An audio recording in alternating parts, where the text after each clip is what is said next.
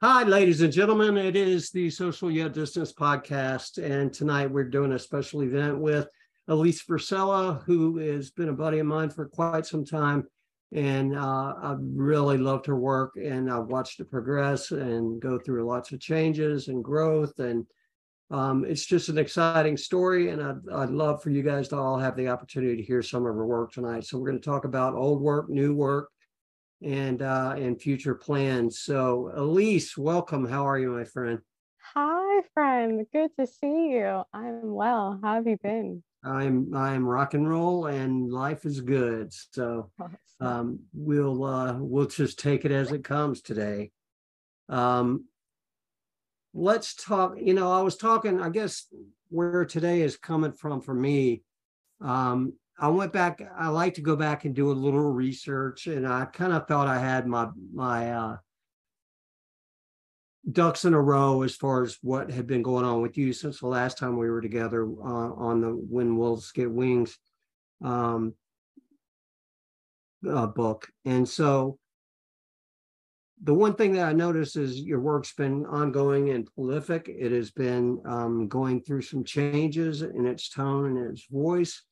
And there's a lot more Alise out there in the public and on stages and things like that. And that's really exciting news. And so if you'd like to talk a little bit about how that has kind of come together for you, I'd love to hear a little bit about that. Absolutely. Oh man. So like currently right now there's what we like to call a New Jersey poetry renaissance happening.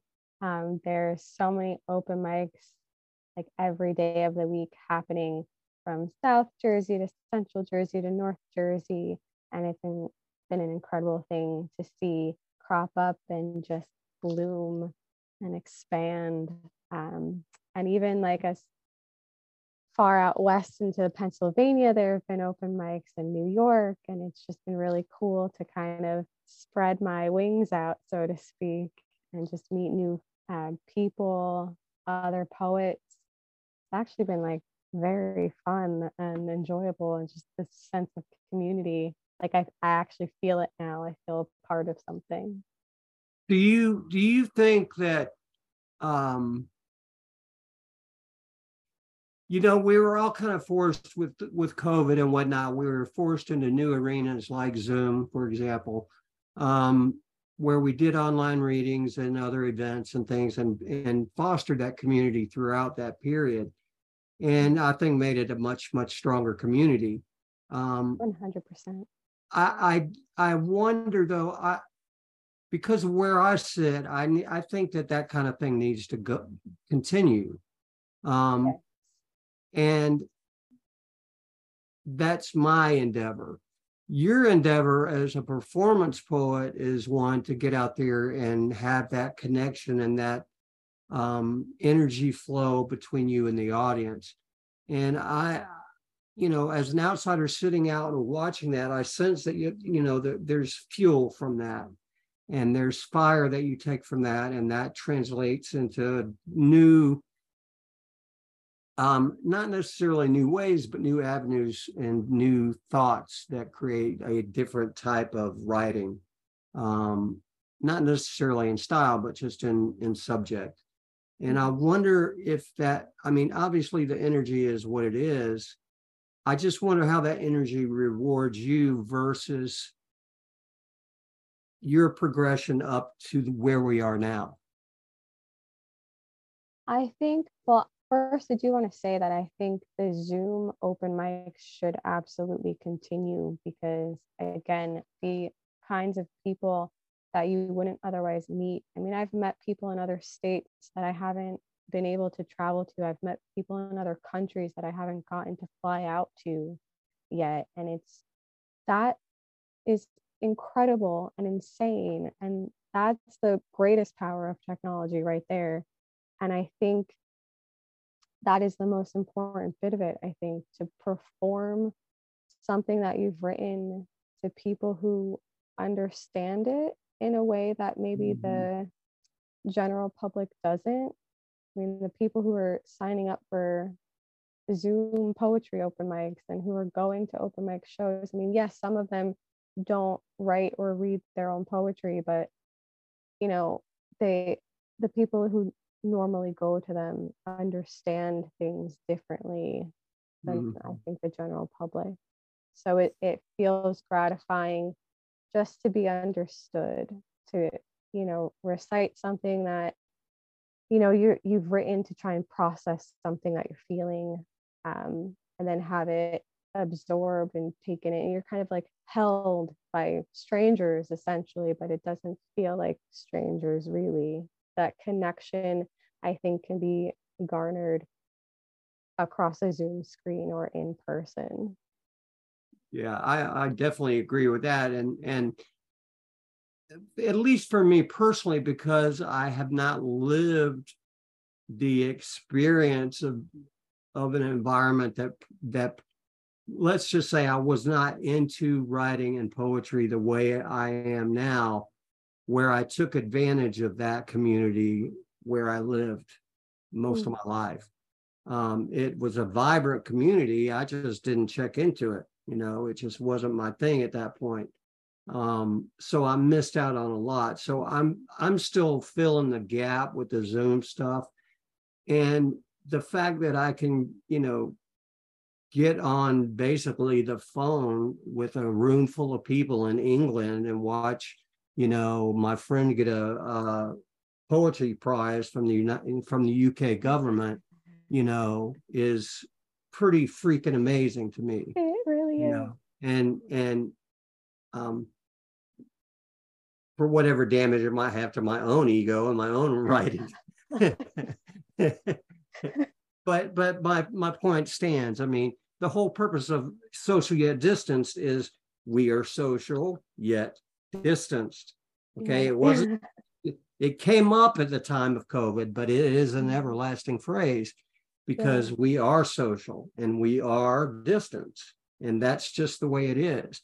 So let's make sure that I get exposed to your words, you get exposed to mine, and vice versa. And I don't care if you're in Ireland or England or Africa or wherever you are, California, New York, Georgia, wherever, it doesn't matter. It's basically a phone call with a bunch of moving faces and audio. And it's the Jetsons we all watched as kids. Yes. Rosie. The Jetsons do poetry, right? So I'm more curious about the charge from being in front of the crowd, though. See, I have a memory of that from fifth grade when I was a virtual Romeo in my fifth grade class, plays and whatnot, because the teacher liked me. So, but that was my only exposure to that kind of glory. So tell me more about that and your traveling and where you've been and what that's all about besides group. I mean, I know who's involved, and I'm glad you're still alive. Yeah, I mean, I guess it depends on the night and the venue, the crowd that night.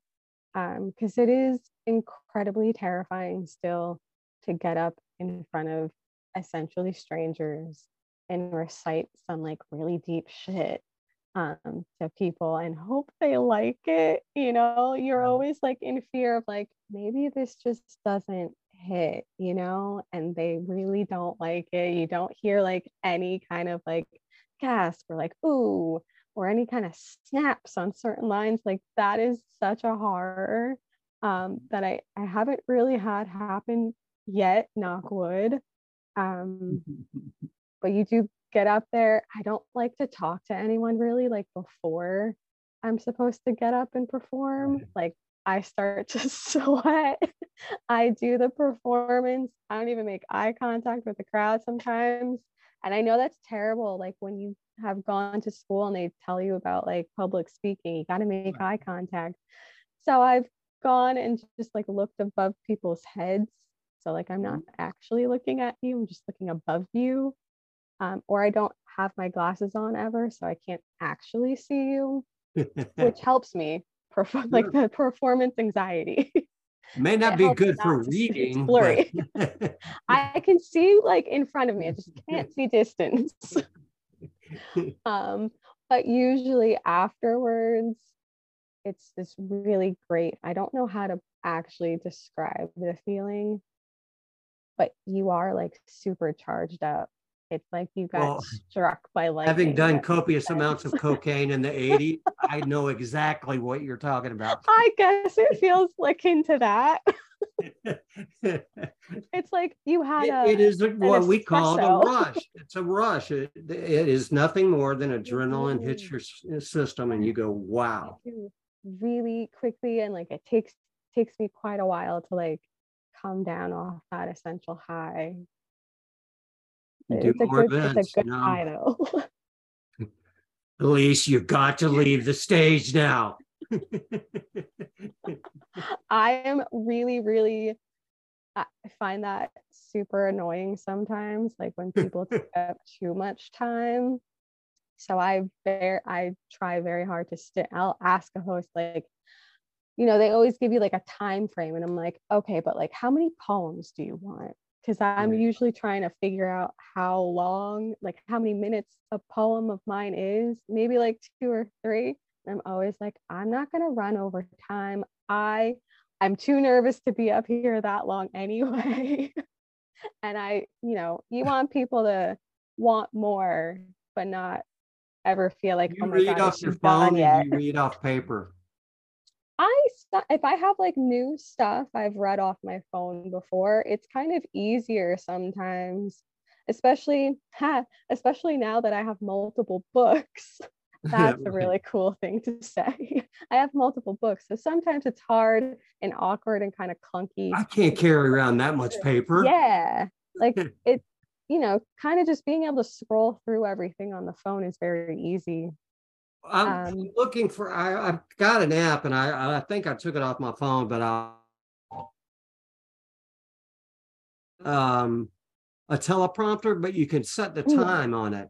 So if you got 3 minutes, it'll take what you give it in the script and time it for 3 minutes.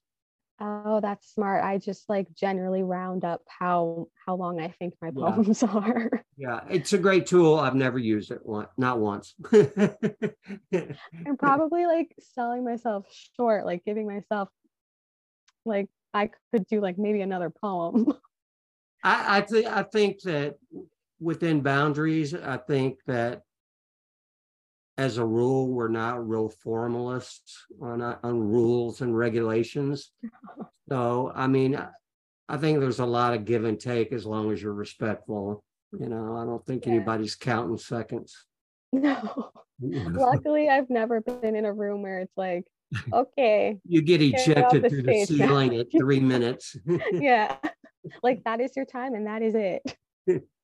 I've had some people say that before the event, but that's a different story.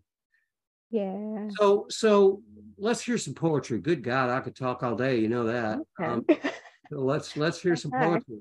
Tell us what you're going to read and where it's from. Shall we start with like the very first book ever?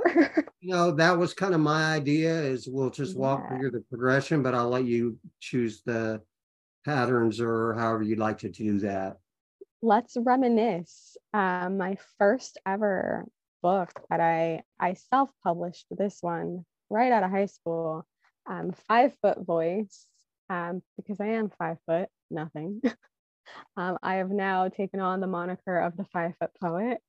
We've also always have to adjust the mic stand for me.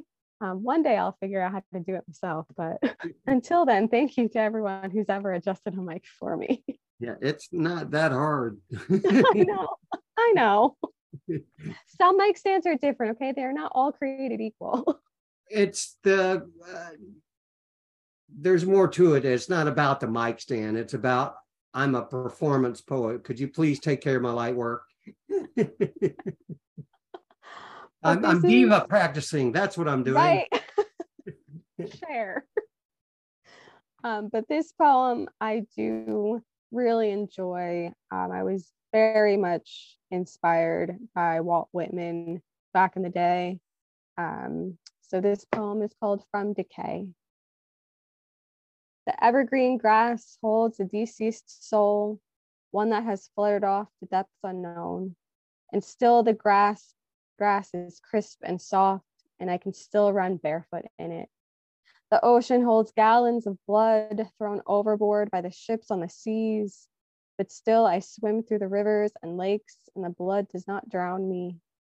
This earth's soil has been rotted, yet still I sustain my hunger with the fruit that blooms from it.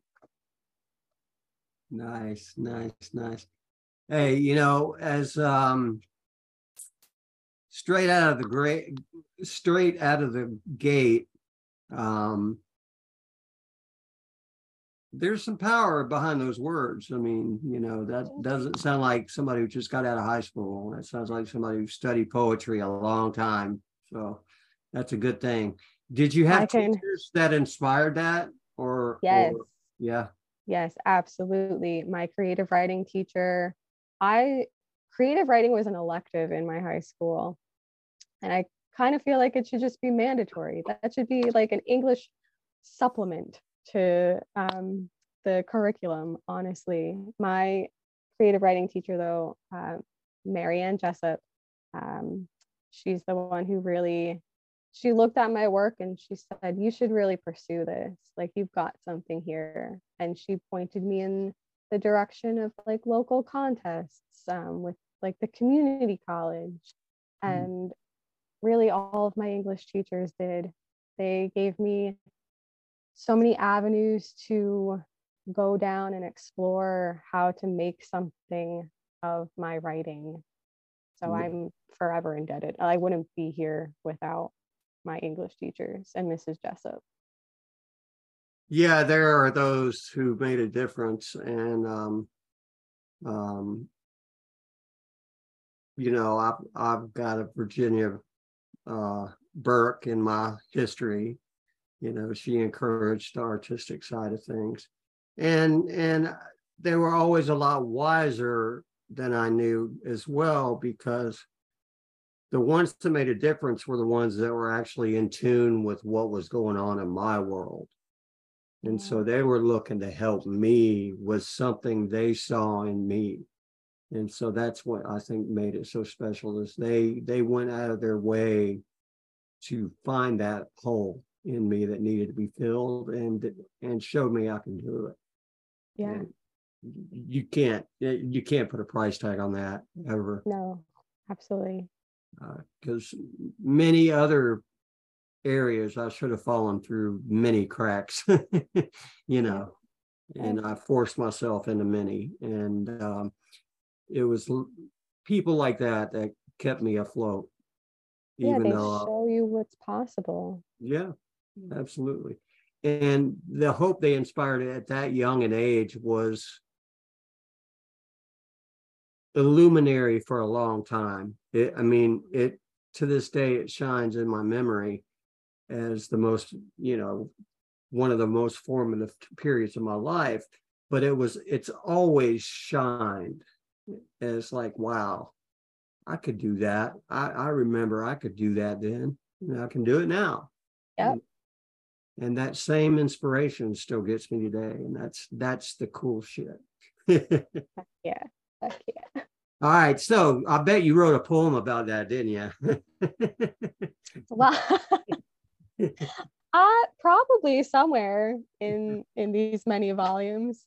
I feel like most of the poetry I've written over the years has been drawing from that boost of confidence and courage, or at least trying to make sure that I'm always finding it again if I feel that I've lost it.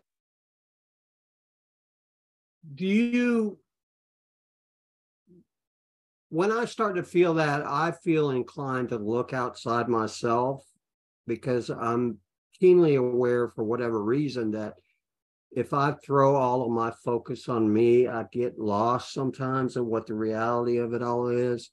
So when I start feeling depressed or whatnot, blocked from being able to write, or whatever kind of bullshit I come up with, I look around and I say, okay, here's a poem that somebody's like Alise, one day, a long time ago, I read a piece and I said, wow, that made a difference. You know, I need to find out more about this person, you know, and I rely on that a lot. Um, I wonder if it's the same for you, if because it's the inspiration that I see, and that inspiration is it motivates me to want to do what I've chosen my craft to be.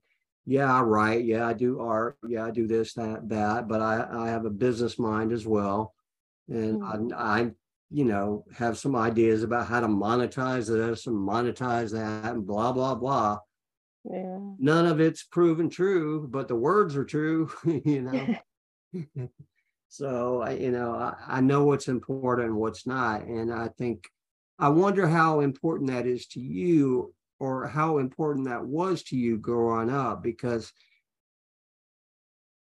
just because I could put words together didn't really necessarily make a difference. It just gave me a free escape. Mm. Yeah. No, I think growing up, I did seek out fiction or music. I think definitely music. I think like rock music. I was definitely the angsty 13, 14-year-old listening to like Audio Slave and Right, just right, like feeling my feelings when right. like I didn't know how to express what I was feeling at the time. And then yeah, my best friend, we're still friends to this day. We met over poetry and art. She would like illustrate my angsty little poems. And um, I mean, like Francesca Leah Block is an author and also teacher who's inspired me and whose work I go to, or who like helped me in adolescence, just growing up, like, and being a girl in this society. Like her works actually helped raise me in a sense. When you feel like that lonely child who doesn't know how to say what they're feeling, like I turn to books. Like, well, this is what I'm feeling. This character I relate to. Right. Yeah, I think that's pretty darn cool. I mean, that's the way it's supposed to be. And I'm glad to know that that really does exist. Because I live in a world sometimes, even though I don't necessarily want to, where it's full of stupid little poetry wars and this zine versus that zine, and so and so's doing this to so and so. And it's like, my God, man, just make it about the words and sharing the words. And, what are you fighting over? Ain't nobody making money. I know, it's like I still have a day job, man. It should just be about the art because you do it because it makes you feel good. Right, right. And then maybe in in the mix of all that, it makes someone else feel good, and then boom, you've like related to another person Well, it's a core in problem. it. It's the same old human condition bullshit. I get much more out of my life when I'm focused on what I can put into it versus what I can get out of it. Right. If I'm trying to get something out of it, I'm going to step on toes. I'm going to hurt people. I'm going to be an asshole. I'm going to break rules. I'm going to, do all the stuff I always did, and it never worked. So why do I want to repeat that and just have angst and animosity all around me when I have a say so about that? Yeah. I mean, you know, I don't need to go on TikTok and rant about some poet who pissed me off. I Or, know. You could just write a poem about it. yeah, or write a poem about it, or tell us you wrote a poem about it, or whatever. Like, Uh, let the you art know, speak. it's the same old thing. Like, okay, well, let's rail on Bukowski. Okay, rail on Bukowski. So what? Now you're going to rave about Bukowski. Okay, rave about Bukowski. So what? Their opinions, man. Exactly. It's all relative. Like people either like someone or they don't like someone. I'm sure there are people who don't really connect with what I write either. And it's like they're allowed to not like it. Like people will find what they're drawn to, and that's what they like. And So no one should be like, I've been scared of the Alise Versella hit squad all this time for no reason. why? Yeah, absolutely, for no reason. There is no it squad. It's not like you must like my work. Hey, No, literally, we know my where your work is sister goes to school.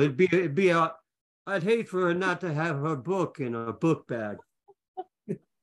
it's literally so dumb. You know, there are like hundreds and thousands of books published within a year every year. And it's like, if someone finds my measly little book amongst the sea of books and they like it, that's great. If they don't, they hopefully they find something else that's also Miracle is published. they found the freaking book. That is it. Even if you just found a poem, you didn't even have to get the whole book. Maybe just you like the one poem. That's it. Whatever, yeah. Snap a picture in the freaking line at Barnes and Noble. Who cares? Well, all right. So time for more poetry. Let's hear something closer to new. Okay, closer to new. I definitely Like, want to hear some of the Wolves book, and I definitely want to hear some of anything new you got coming, but I want you to pick what you want to deal with next. So, all right, well, we won't hit you with brand new just yet, but closest to new. And speaking of, I guess, like the fave poem, I've been told this is a fan favorite, and I do really enjoy performing it. So I will read from When Wolves Become Birds. This came out 2 years ago now. wow. This is called, I know 2 years has gone by really fast. This is called I Will Edit Manuscripts, but I Will Not Edit Myself. I do not wish for snapshots. I want the whole damn panorama, the extended cut, the unedited scroll you let roll forth from the typewriter like a carpet you did not have pulled out from under you. And I want the dust you swept under that carpet when your mother wasn't looking, when you grew tired of the nagging, after you unpacked all the boxes of your body you kept closed up, taped shut, because you've been so afraid to unpack your baggage and buy furniture with sturdy legs that would dent the carpet, legs that might scratch that hardwood if you don't first lay down some velvet to buffer it. I say refuse all buffers, like bowling without bumpers, like sometimes I don't care if my ball lies in the gutter, scream guttural. If today you cracked the mirror and did not like the imperfect reflection, scream if it makes you feel better. Because hawks don't consider the eardrums of earthworms, they scream because they are flying high and they are hunting. They are taking all that opportunity has laid before them because God gave them claws. So do not retract yours. We have deemed declawing inhumane. So what if you scratch a little? If you sting a little? The blood reminds the spineless, you are still here. Yes, ma'am. I love that poem. There's another one in that book too that I really liked. I was looking, I thought I saw it on your website today. I was trying to look it up, but I don't remember which Was one. it A Girl's Whole Life Could Be Found in Her Purse? That was one of them I liked for sure. I do recall you liking that one, which Yeah. I enjoyed that one struck you. I don't remember if that was it or not. I don't think it was. But anyway, read what you like. I like them all. So shall we do another from Wolves? sure, might as well. All right. Or should we hop right into the newest? It's your call, whatever you want to do. And so everybody knows, and so you know, I'm going to include links for all of the books in the description on YouTube that'll appear like magic sometime in the next 48 hours. All right. We'll do one more from Wolves. And this is called A Girl's Whole Life Can Be Found in Her Purse. She empties her purse. Like the galaxy empties its Milky Way over the desert, the contents spill out. Like the hopeful prayers of teen girls who still believe God travels via shooting star, she empties her purse and tosses the Revlon red in the trash because that's how he made her feel when she wore it. Her mouth a pretty stain like the stain on the carpet. Why did we ever wear blue-white eyeshadow? Like somehow it made us more adult to wear such unflattering makeup. What's this infatuation with girls and their makeup? She throws that too in the trash and mumbles, fuck it, as if the absence of color on her face would stop them from staring. It doesn't. She cuts the credit card in half. The one she charged for the cab to take her home, the one with higher limits than the levels of booze in his blood. My mother always told me to keep extra money for a ride, like God forbid anyone act dignified before trying to get between our thighs. The plastic cracks like the makeup she slept in. I should invest in waterproof mascara because it always runs when I cry. Men name their cars, so I named my purse. I call her Priscilla, not like his wife, more like queen of the desert. She empties her purse, but keeps the license, not merely a privilege awarded, but more like that freedom we sought. We keep trying to fill ourselves up like we are not already enough. I think I'll just keep on driving, ride these roads into the desert and find something altogether different to fill the contents of my purse with. She didn't want to be queen of just the desert. She wanted to be queen of herself. You can tell a lot about a girl by what she keeps in her purse. It's like we keep our whole life there to carry it close. And it weighs some of us down like a burden or a curse. No wonder she dumped it all out.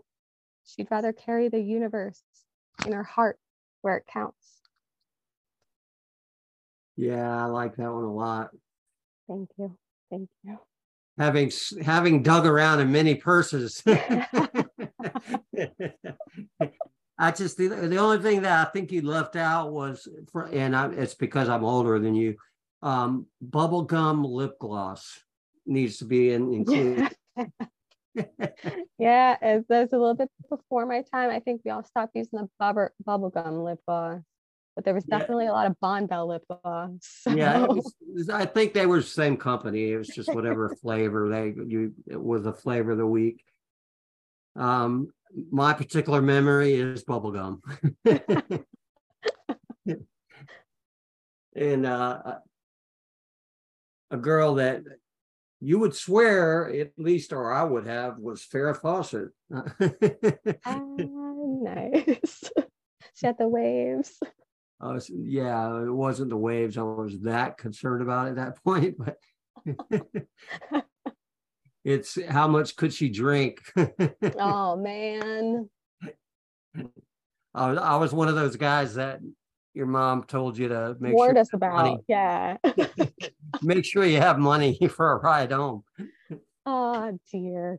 Not because I was nefarious, but because I was too drunk to drive usually. Oh, God. Thank God for Ubers now. Really. Yeah, I really like that book a lot. And there's it feels like there's a direct line between the assumption would be you and the stories that are revealed in the poems. Whether that's true or not is not really the question. It's just there's a direct line there. It's like these are lived experiences. They're not contrived ones. Right. Absolutely. Makes sense. Yeah. They definitely are more rooted in my actual experience, where the first three self-published weren't so much taken from my personal life, more so things that I watched and consumed and then wrote about. But When Wolves Become Birds was definitely me going through it, and right. It's a grieving of the self and trying to find my way back. So in that process, did we birth another book? We did birth another book, because then we were in the height of a pandemic and a lot of violence in the summer of 2020. And again, I feel like a process of grieving had to happen. And I think, to be honest, this book still doesn't feel complete in a sense, because the things that I've written about in this new chapbook, we are still experiencing. The gun violence, the police brutality, we overturned Roe v. Wade after this book came out, and it just feels like I needed a way to make sense. Again, poetry was what I've always used to make sense of my world, the world I live in. And so these poems came about me feeling lost and weary in this society that I've now found myself in as like a soon to be 33-year-old woman. And how do I process this? How do I make sense of this? How do I wake up every morning and still continue? And so I wrote a psalm for the weary. I felt that hopefully these poems work as a way to show us that there's still some glimmer, some small fraction of hope, that we could still move forward. You know, like you ask yourself, what is the point of anything these days? And I find a poem and I think this is still the point. Like, this is going to keep me going. This is how I stay afloat. That is, I'd say, the perfect answer. I mean, it's exactly what I would have expected. You know, the other side of the coin is, I mean, you go through these growth spurts, for lack of a better term, and you think that you've come to some sort of revelation or at least resolution. And then you wake up the next day and it's all been an illusion and all the same bad shit still happening. Yeah. And there's more people rallying it on and have fallen victim to the lies and the trap. And that's the scary part to me. So to go through the healing and get to a point where you feel like you can feel a little bit safe and get a little bit of control back, they snatch that away as well, is often the way I interpret it. And that's kind of what I heard you saying as well, is it's like, yeah, you finally get to the carpet and then you find out that it's poison and then they snatch it out from under you anyway.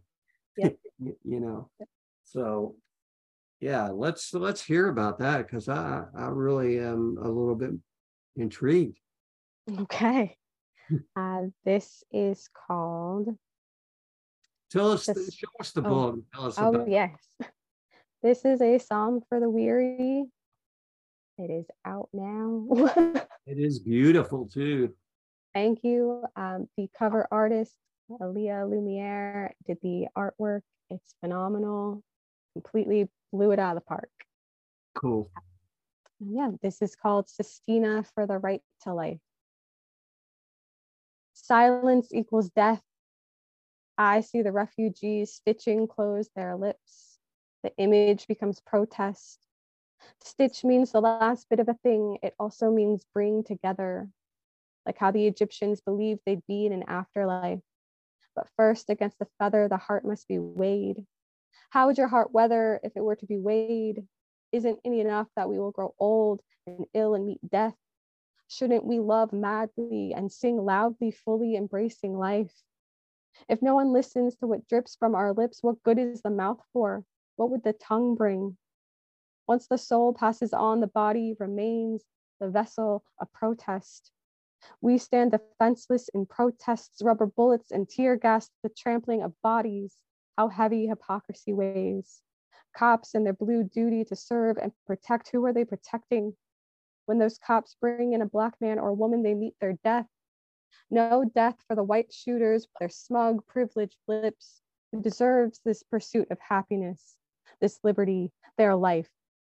The huddled masses are fighting for their lives. Hospital beds scream against mass graves in protest. Forgotten prayers tumble from lapsed Catholic lips.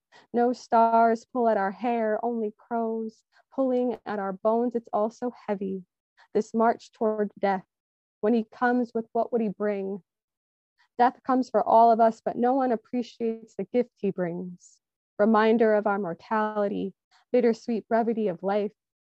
There's so much to be learned from death. How to be like the blaze of sun that protests dusk. When the legs that keep you treading grow heavy and empty waters watch. How the humpback whale returns to the Hudson, hope on his lips. There's so much still to snip the stitches through lips. A woman stands triumphant above this city, begging you to bring her your dreams. Though the sorrows endured have made the bag heavy, there's still so much burgeoning life. The roots claw through the sidewalk in protest. The seedling persists, silently objecting to its death. We will keep objecting to the death oppression brings. Every kiss we throw away from cracked, chapped lips, pleading for life, smile and protest. The muscles fighting against the aching jaw and the heaviness. I like that a lot. I was just writing down, seething persists silently. That's genius right there. I really like that piece a lot. Thank you. I'm still kind of blown away that I wrote it because it's a form, the sestina, and I don't normally write in form. So I'm quite grateful to Meg Eden because it's her poetry class that taught us the form. I don't think I would have written it without her. Yeah, I'm not big on things like punctuation, capitalization, It's form. One long sentence, lots of what do they call it? The ellipses, Ellipses. right? Yeah, I'm an ellipsis heavy and big time.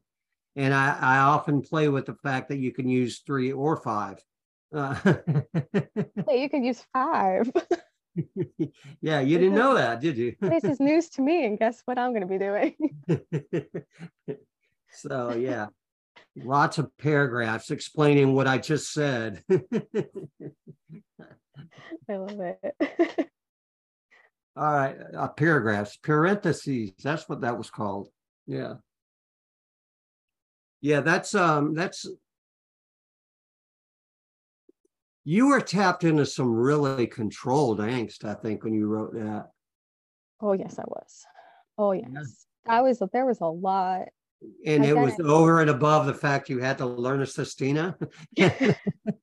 Well, and I must say, I have been reading a lot more nonfiction lately, but Olivia Lang is one of my new favorite authors right now. And her book, Funny Weather, Art in an Emergency, had come out during 2020, 2021.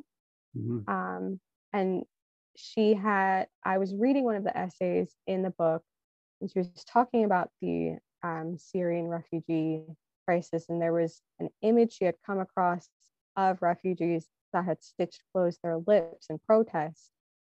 And so I had read that essay while I was taking Meg Eden's class and trying to figure out this sestina. And each line has to end with the same word. So I was trying to think of easy words to end sentences with, and I think the stitching closed of lips and protest was like, I think we're on to something here now. And so big time. That sent me flying. That's very interesting because that's exactly how it works. And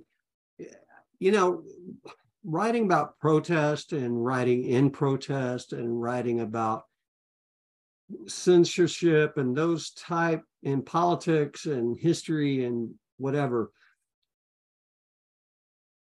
it's an overeducated way of writing for me, just because I don't have the educational background, the academic background to know and understand a lot of that stuff. For example, my friend Fran, who is Irish and lives in England and teaches at Cambridge, has a completely different understanding of ancient literature than I do. Plus, she has the input of the Irish heritage versus the Brits. Plus, she's having, some input into being a protest, organizer for years and years and years and years. So she's got all these different factors, and they all come together in her writing. And sometimes it comes across like it's a, story about a sheep next to a creek, and unless you know you don't get that, you know. Yeah. And so, and I was kind of hearing that from you, in that it's like with her, I have to pick up a dictionary a lot because she uses words that are just like, I mean, but it's the difference between her education in the UK versus what I got in Georgia. Okay. Right, right. You know, they were teaching me about Little Black Sambo, and they were teaching her about the Battle of Hastings and how the Irish people got screwed over in this deal and that deal. You know, it's very, very different. Right. And, you know, what I'm hearing from you is that protest voice that's just a silent built-in voice that's there automatically. And she has all the historical knowledge, but she's tied into it emotionally. Mm. And it's not even really necessarily present in her persona or in her person, but when you hear it, you know. And that's what I heard in you, is this ability to, like, you're protesting in that piece, but you're doing it not silently, but in a quiet way that's not going to get you shot, you know? Yeah, exactly. God, yes. No, Yeah, isn't that awful though? But yeah. yeah, it is awful, but we do what we have to do because we believe in the words, we believe in the truth, and we believe in leaving it here for those who will value it later. That's, Right. you know, And just like that's a the testament to the times that we're in. You know, I feel like history books leave out the human side of what's transpired, but if you listen, like my dad always made me listen to, you know, the protest songs from like the Vietnam era. Like that is how you fully learn about a history. Like you listen to the music, you absorb the writings of that time period, like you listen to the people, you look at the photographs that they've taken. I think textbooks don't always, right. they very rarely give us the whole picture. Well, and you know, I'm of the age where I remember being a little kid sitting Indian style in front of my black and white TV, movies of soldiers coming home from Vietnam every single day by the plane full in caskets, and getting a body count every day in the news, you know, and showing, you know, satellite images of burning huts in Vietnam, and, you Yeah. know, just horrendous stuff. And I remember sitting there as a kid and thinking, what the hell? Yeah, and you had to watch that as a kid, you know, like what does that do to your psyche now? Right. Well, and then, you know, the war is over, and I watch these guys come back, and then we feel so guilty all of a sudden in Atlanta, where I live, and all over the country. But there was an influx of Vietnamese refugees at that point. That's how a lot of the Vietnamese families got here, was we brought them here out of guilt, you know, Yeah. and thank God we did, because I love pho, and you know, their food, and the people are the happiest, lovingest people I've ever met in my life. You know, Absolutely. us, but you know, it was all guilt driven, white, you know, hatred that Yep. drove it all. You know, napalm? Are you kidding me? Do you know what that is? You know? People have definitely forgotten. Yeah, they Yeah. sure have. And what scares me is now you can sit like it's a video game. You've been playing all your life, and you can sit and you can drive drones and go blow up a mosque somewhere on the other side of the world and not ever see any of it, not Yeah, have it's any crazy. feelings, not be connected emotionally.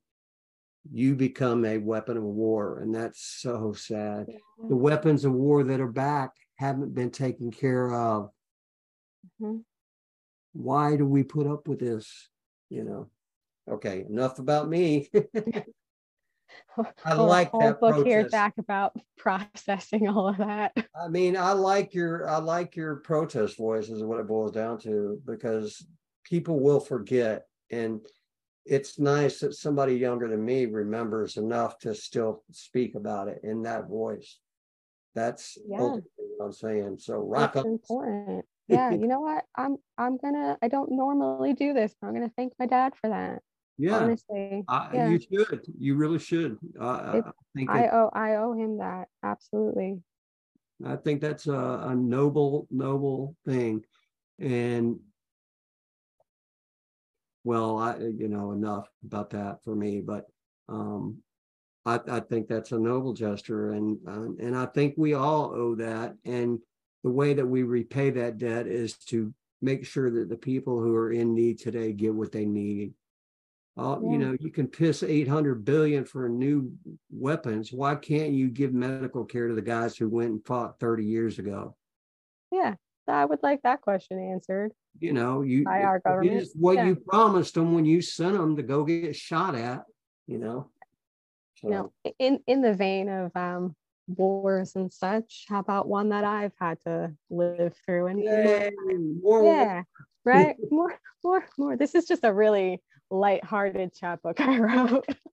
You're not earning $1 billion for this, are you? God no. I still have to report to work tomorrow.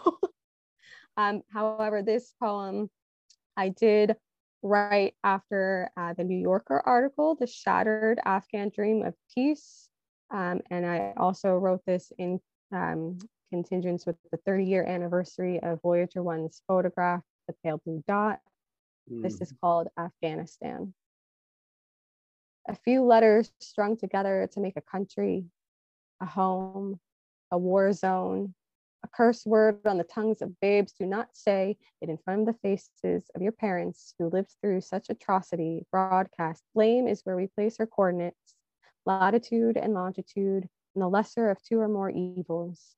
You see blame turned into blatant disregard, as it usually does when the point is long forgotten, when the bombs, like cymbals in an orchestra, orchestrate none other than violence. No poetic retribution for our fallen comrades, just children lost from their parents. A country that yearns for its independence from violent men, from more violent men, who use their fists in the name of peace. These avengers are the opposite of savior, of grace. What sense does it make for anyone to die to live in peace? When we remain with the rubble and watch the guards with their guns make the mess like a spoiled child who then leaves, denies responsibility, and the rest of us make do with broken toys or try to build something instead of abandoning home, think to flee, but who will take the refugee? We cannot always run from things. Who will be here to face the day? Voyager 1 took a photo of our little planet, our pale blue dot, in 1990. Each country on it with its man-drawn borders, its love and slaughter. Forget to smile for the flash. Yes, ma'am. That one's actually kind of beautiful to me. Thank you. Yeah, I like that. I feel hopeful at the end of that, even Thank though you. even though it's transgressed through a bunch of BS, you feel kind of okay at the end, and I like that. I appreciate that, and that's Good. magic. That's how That's the magic of poetry, right? Yeah, it really is, and you do it very well, my friend. You really do. Thank you so much, Jack. No, I really do hope that most of the poems, I can't just write like a fully heavy protesty poem. There needs to be, because I'm still searching for it, that light at the end of the tunnel, that little glimmer of hope, keep the fire burning on the candle there. So I do feel that most of the poems still end on that slightly hopeful note, like they're within the layers of, strife and violence and chaos. There is still that little spark that keeps us going. Well, I think that truth is what fuels that, and to take this newer version of your voice and launch it out there, and then have part of that hope of it all be ripped or made worse after you've gone through that process leads me to think that the next logical thing to do is to continue in that voice the rest of the story and to continue that story as it continues to develop. It doesn't have to impact anything else that you do whatsoever, but I think that there's a piece of you that ties into that and vice versa that gives a view that I almost feel confident with some polish and practice can be developed into a weapon in that you always end up with hope. That no matter how bad it gets or no matter how good you think it is, there's always hope. And it's not even necessarily for something better, but it's something different. And it usually requires effort. Yes, and you have to do things. You can't whine about it and you can't be moan. And you know, you didn't become a poet by meditating about it one night, you know. I You definitely did did the not. work, you know, necessary. My AA sponsor told me one time many years ago, it's like, dude, you want to be a concert pianist, you can't just hang around in a room full of concert pianists and hope it rubs off on you. You got to learn music and practice and do what they do and follow their examples. It's like I decided I didn't want to do concert pianists anymore, but oh, can I just sit at Scales are home too and be hard. me? So I think it's inspiring, Alise, is really what I'm saying. And I hope that you tap into that voice and grow it, because I see great things for your future. And it's all fueled by your desire to be better and to leave a positive mark. And I feel that from you. I have from the very first time I read your work. So rock on. Tell us where we're going to find you and what we need to know, and I'll let you go party the streets of wherever you are. The streets of Jersey. Oh, So you can hell, you're find in me, paradise. right? It's pretty cool here. You just got to go to the shore, man. I know. Yeah. Memorial Day weekend's coming. It's gonna be a tight sardine can on that shore. Yeah, no, I'm going nowhere near my shore either. Yeah, I'm staying home, I think. But you guys can find me at aliseversella.com. You could always send me a message on Instagram, Alise0x. And yeah, All and over. books. Yeah, I looked at the website today too, and I really like the changes and stuff you made. Everybody needs to know, go to Alise's website. You can buy all her books right there. And there's a substantial increase for everybody who does so. So it's the increase comes in karma later. So feel free to do that. Boost your karma, and I'll put links and stuff in the description. Anything else you want to cover before we close it? That's all. Thank you so much for having me, Jack. Thank you So so good to see much. you. All right, you hang tight, and I'm going to say goodbye. Ladies and gentlemen, thanks for hanging with us. We do appreciate you being here and tagging along with us as we go down the bunny trail or whatever you want to call it. Like, subscribe, share, buy merch, you know, all that stuff. We love you. God bless you. Most importantly, do subscribe to our YouTube, share it with your friends, get them to subscribe, and then put it on autoplay and let it play all day long, every day while you're at work, please. I need the views. That'll be awesome. Thank you so much. Have a great day. Bye. You stay there, Alise. Stop recording.